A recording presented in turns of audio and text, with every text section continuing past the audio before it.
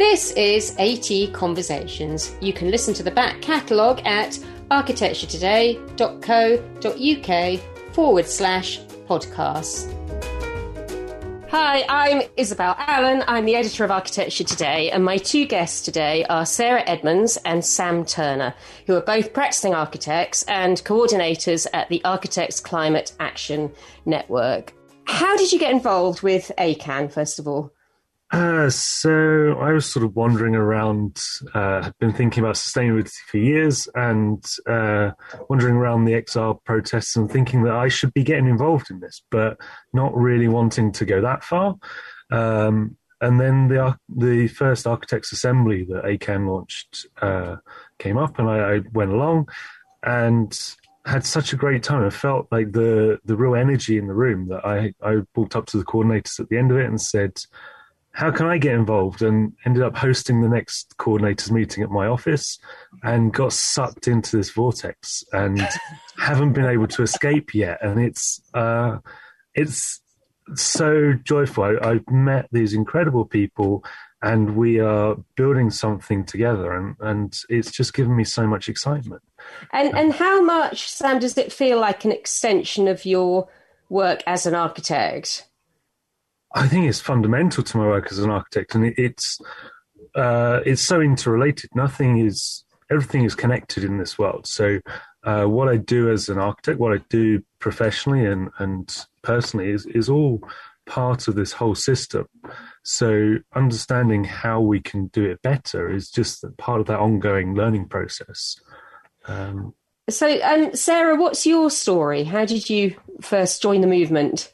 Well, as a climate-concerned citizen, I'd been questioning and changing my decisions across my life, across the spectrum of my life, my choices as a consumer, my choices as a parent. But I was struggling to find support for changing my choices or support for my choices as an architect, similar to Sam, being interested in sustainability and how to bring that in just as a fundamental practice. And that's quite difficult as a small practitioner, I think, just in terms of the resource that it takes.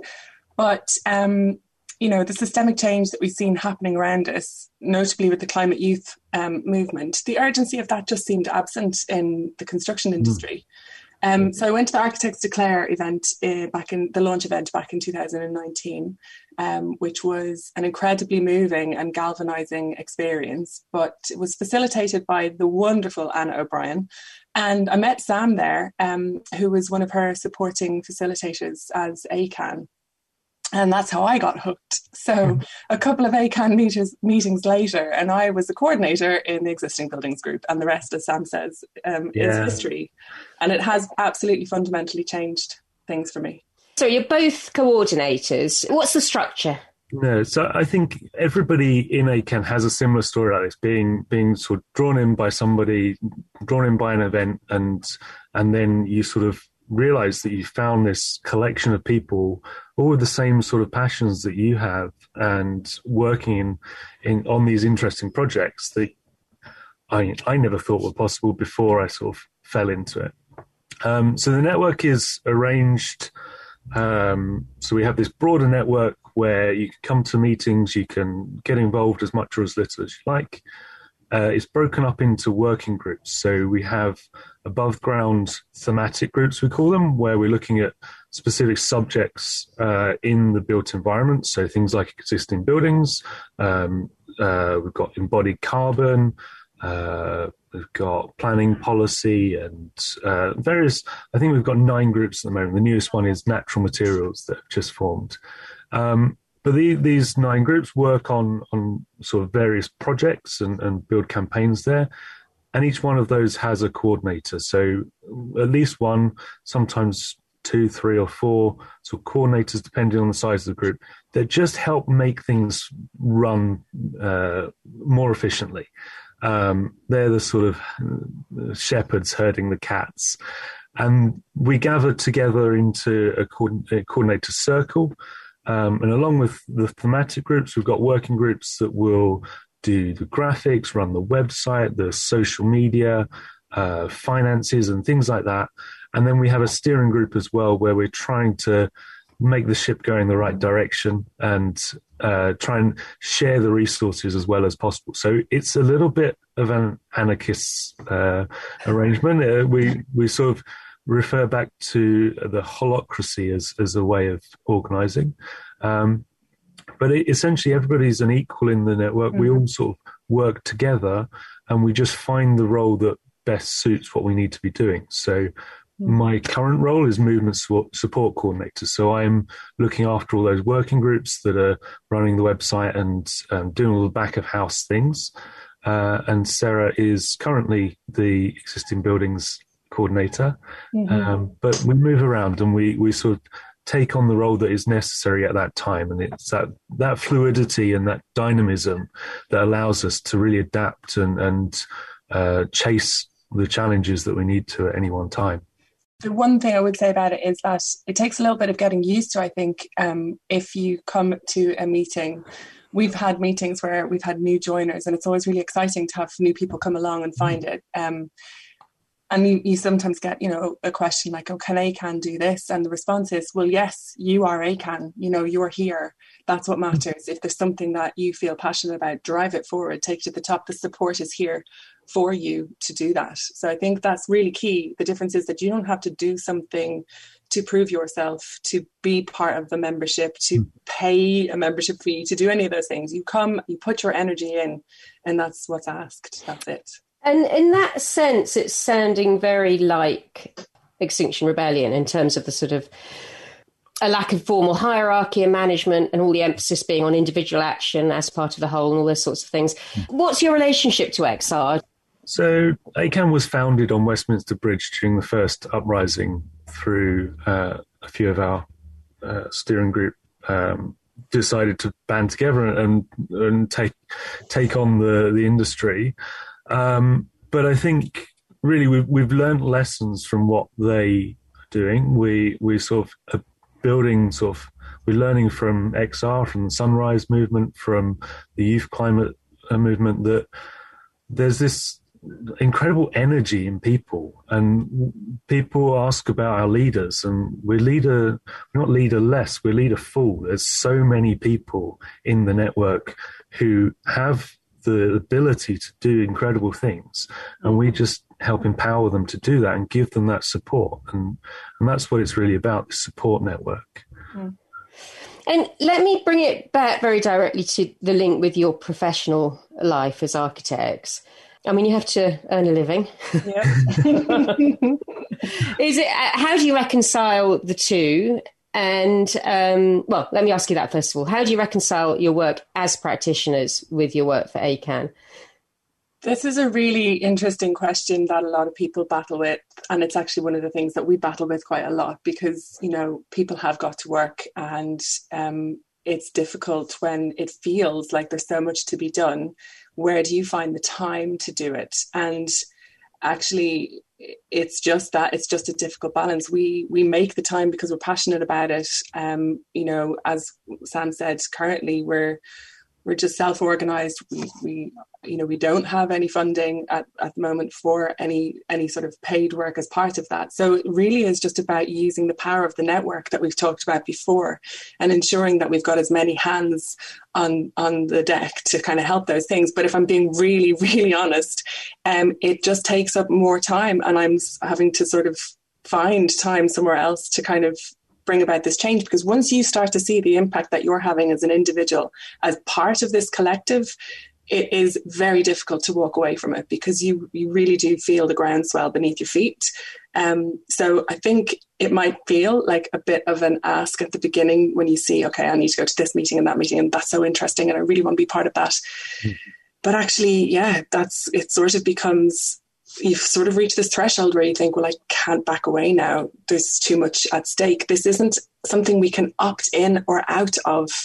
There is a real, very, very real threat of climate emergency. And if you are not addressing it, then you're going to be subsumed by it. So you've got to get on board. This is AT Conversations with me, Isabel Allen. You can subscribe free of charge at architecturetoday.co.uk/podcast. I think the attitude of the industry has changed massively over the last couple of years, and maybe it's because I'm sort of seeing it sort of closer at hand. But I think we are attuned to what's going on in the wider world, and the sort of uproar after the IPCC 1.5 degree report has just been enormous, and we can't ignore that. So I would hope that most architects at least understand that there is this emergency going on. But I think the urgency isn't necessarily there yet. And although the RIBA are coming out with their mandatory competencies and things like that, we're very, very slow to change, and we just don't have the time. We really need to be addressing this and taking the leadership and really pushing the issues that we see can make a difference. I mean, a key issue for, especially practices who've got huge payrolls and have to keep their clients happy is obviously the get out clause is, well, the clients aren't prepared to pay for it or give us the time to do it. What do you say to those architects? How do we give them a mandate to kind of push an agenda that their clients don't necessarily want to pay for? So I think this is really a key part, and it's where you have to sort of start to balance your patience and your frustration. So this isn't like, we're not at a point where we have the answers and we have the solution and we know, okay, well, all we need to do is this, and happy days, we've solved the problem. It starts with a conversation. It starts with language. It starts with how you value the built environment that you're operating within. And it really is about that. It really is about that sort of systemic cultural change. So I would argue actually that our job must extend far beyond the architecture profession. We are in this silo. We always have been. We're not necessarily very good at communicating to the rest of the wider society what we do or what impact we can have. But speaking to younger architects, like, this is a great time to be an architect if you engage with this, because it is huge. There's so much opportunity in addressing this head on, where, it really will allow for huge creativity. So I think it does start there. But to go back to this notion of cultural and systemic change, it's just in the language that you use to start with. So we had a great conversation yesterday with a group of people from different organizations, and we were saying, well, what are the big things that, what would be great if we could just stop as a profession? Lots of other industries are saying, well, we're just not going to do this anymore. What could we do? And somebody is saying, well, let's just stop demolition, or let's stop building tall buildings. And obviously you can make those statements and that sounds really, oh, that's really powerful, but we don't have necessarily the power to do that. But what we do have the power to do is to start to say, well, before we go to demolition, can we just talk about deconstruction? In fact, can we go back a step? Can we talk about deep retrofit? Can we talk about how this value system works? Like, how do we see these buildings? We might see them as negative because they don't give us certain things financially or economically or, space efficiency wise. But what are the other value systems that are there? So that's almost like actually writing another stage into the RIBA work stages, isn't it? If you could have the first one, which was not just the kind of the briefing and whatever, but the proper rigorous cost benefit analysis. I mean, this is almost going back to the, Cedric Price thing. Oh, people tell you they want an extension. Do they actually want a divorce? That, Yeah. that real, like, before you take on any job, you're going to go through the conversation, which is a very structured conversation about whether it's needed or not. I've got to say, one of the things I was really impressed about that ACAN was doing was you're really facing head on the really nerdy stuff, aren't you? I love the events you're doing that go with the RIBA work stages. I love the fact that you're identifying that, procurement and specification and contracts and all those things. The small print is kind of, the devil is in the detail, isn't it? I think, it's great. So do you think there's been a step change? Because I feel like, when I was leaving architecture school, the kind of language of environmental change and activism was very philosophical. It was very high level. I don't think it was less passionate, but it was more poetic in a way. Whereas you're almost being determinedly nerdy, aren't you? And, is that a mature stage of activism? Do you think? I think activism has gone through stages, and I think we've certainly you can see generations of activists, and you can also see how they've been ignored. And I think the way that we're tackling it at the moment is using science, using facts and figures that people can't run away from, can't argue with. That when you present something with numbers behind it, when you make a scientific model of something and show the extrapolation from that, you can't hide from that, and you can't sort of greenwash it. We sort of we just need to tackle these things now, and I think this is the best way that we've got to do it at the moment. I think you're right. I think having the backup, having the evidence base is really important, because then you are at the table, you're validating your argument, you are to be taken seriously when you have got that backup. But I think the other thing that we try not to forget is that we're continually striving to do a little better than that. We are trying to also bring it in a positive light. We need to start changing the language again. I keep coming back to the language, but it's so important. This has got to be stopped. Like seeing this as a negative, as something that you have to add on, as something that you have to pay for, as something that you have to give up. The longer we hang on to that sort of language, the more damaging it's going to be. This is an opportunity. This isn't something that we can do better. This is like, a great privilege to be able to really turn this huge ship around and do something really positive, really like additive, instead of it always being this notion of like, oh, well, I don't want to have to do that because it's going to mean this. Yeah, that has to change. That's it. We really need to fight the idea that it costs more to be sustainable. And I can't see the air quotes on the but to be sustainable and to just do good enough, that's such a low ambition. Like when you look at the word sustainability, and yes, it's been totally devalued by being overused in the last few years, but to understand what that means is just carrying on in the status quo. Yes. That's so pathetic. Yeah. We need to be regenerative and building something better. And that's what we need to be talking about now, is the benefits that you can get by doing something better. The health benefits, the sort of cost benefits, the environmental benefits to nature, to people, to our future generations that aren't born yet. We're just at the sort of beginning of something. So it's a paradigm shift, isn't it? It's a phrase, but that really is what we're talking about. Yes. Which involves a fundamental rewriting of the rules and, most importantly, changing the mindset. So is our education system doing its bit? I mean, obviously, that's where the mindset starts, isn't it? The education group is one of our biggest, and it really benefits from the energy and enthusiasm that students have and the young people have right now.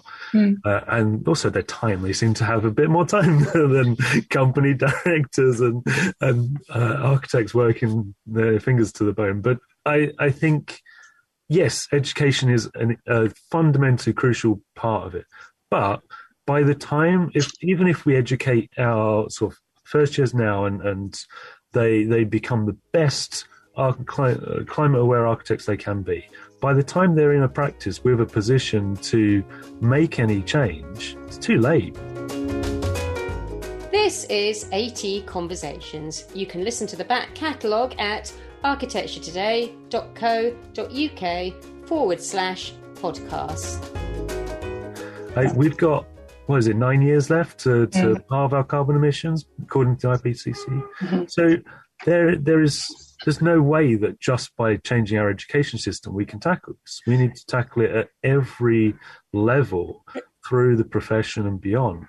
And we need to work outside of our profession to ensure that clients, contractors, the general public know how much of an impact the construction industry has and how much of a benefit it could have. Yeah, I think so. And I think if we need to also look at education as, beyond your studies. It's continuing. It's the whole way through your career. We're obviously always very, very busy, working very, very long hours, and we don't have time for more CPD, or we don't have time to educate ourselves further. And that is just unacceptable. You choose where you're going, what you're doing, what you're researching. Loads of practices have R&D elements of the work that they do. We all should, and there's no reason for this not to form a significant part of that. Yeah. You're right about the paradigm shift, and it does need to happen across the board. But I think, and Sam and I had talked about this before, Scott Macaulay, who's one of our coordinators, but also runs the Anthropocene Architecture School. We did a talk together at one of the schools, and something that he said to the students in that discussion was just everything.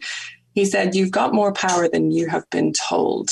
It's not you have more power than you think you do. It's you have more power than you have been told." And that applies to every architect, I would say. We think we can't change this. We think we're beholden to this person or that person. We have absolutely got capacity for change. We just haven't really embraced it yet as an entire profession. And that's a really simple mindset change that you can make yourself. Yeah. And I think that's where we've worked on being the nerds. And I'm quite enjoying the being an activist and a nerd and an anarchist. But the point of producing these sorts of reports, like the Embodied Carbon Report and the Circular Economy series, they're all about being at the table, being at the tables where decisions are made. And we can't do that by just being outside with placards. We need to work our way into the room, bring these people into our network, and expand throughout all of the industry bodies, and ensure that this radical agenda, and again, I think we need to define the word radical. It's about this systemic change and working from the most basic to really fundamentally change what we're doing. And I think we need to retain that professionalism as we're doing this, and retain that respect, that knowledge base that we've got.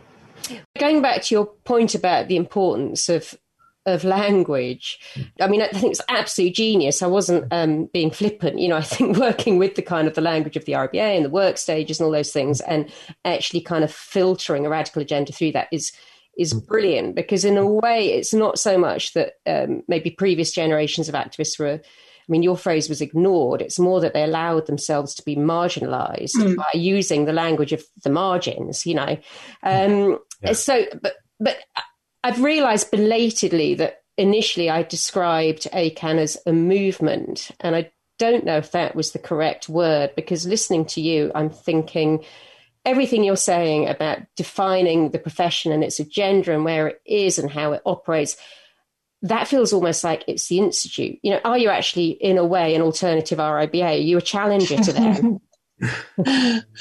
We have had people who've donated what would have been their RIBA fee to us. So I don't think we're there yet. I don't think that's a fair thing to put on us. I think it's constantly evolving. We don't quite even know what we are, and we've had so much trouble even trying to draw a diagram of what we are. And we've had some attempts and tried to visualize what we are and define it. We will be, I'm in the process of doing the paperwork to incorporate as a charitable community benefit society. So that was the model that fit us best, and it's a form of cooperative. And so that's kind of what we are. We're a network that is supporting each other. And yeah, I mean, I would say that the reason that it has been difficult to draw a line around what we are is because it is agile and it's responsive as well as being proactive. So it doesn't sit in one sort of space all of the time, and we are very much trying to get ahead of where we need to be, but at the same time we're also reacting to the environment that we're in. And so we've recognized that probably what we need to do is, we've kind of collected diagrams and visualizations of what we are, and that's true for that moment, and then we move next, and then we come back and we go, actually it's changed this way, and now we move forward, and we sort of keep coming back to our touchstones. I mean, mainly we keep coming back to our aims and our behaviours and making sure that the work that we're doing is aligned with those.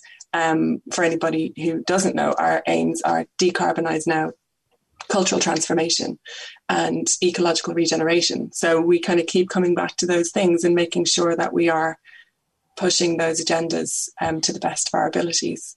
Do you know, I've got this lovely picture in my head of an organisational diagram that looks like a kind of Jackson Pollock painting or something. That's probably the best one, yeah. You should see our Miro boards. That's exactly what they look like when you zoom out.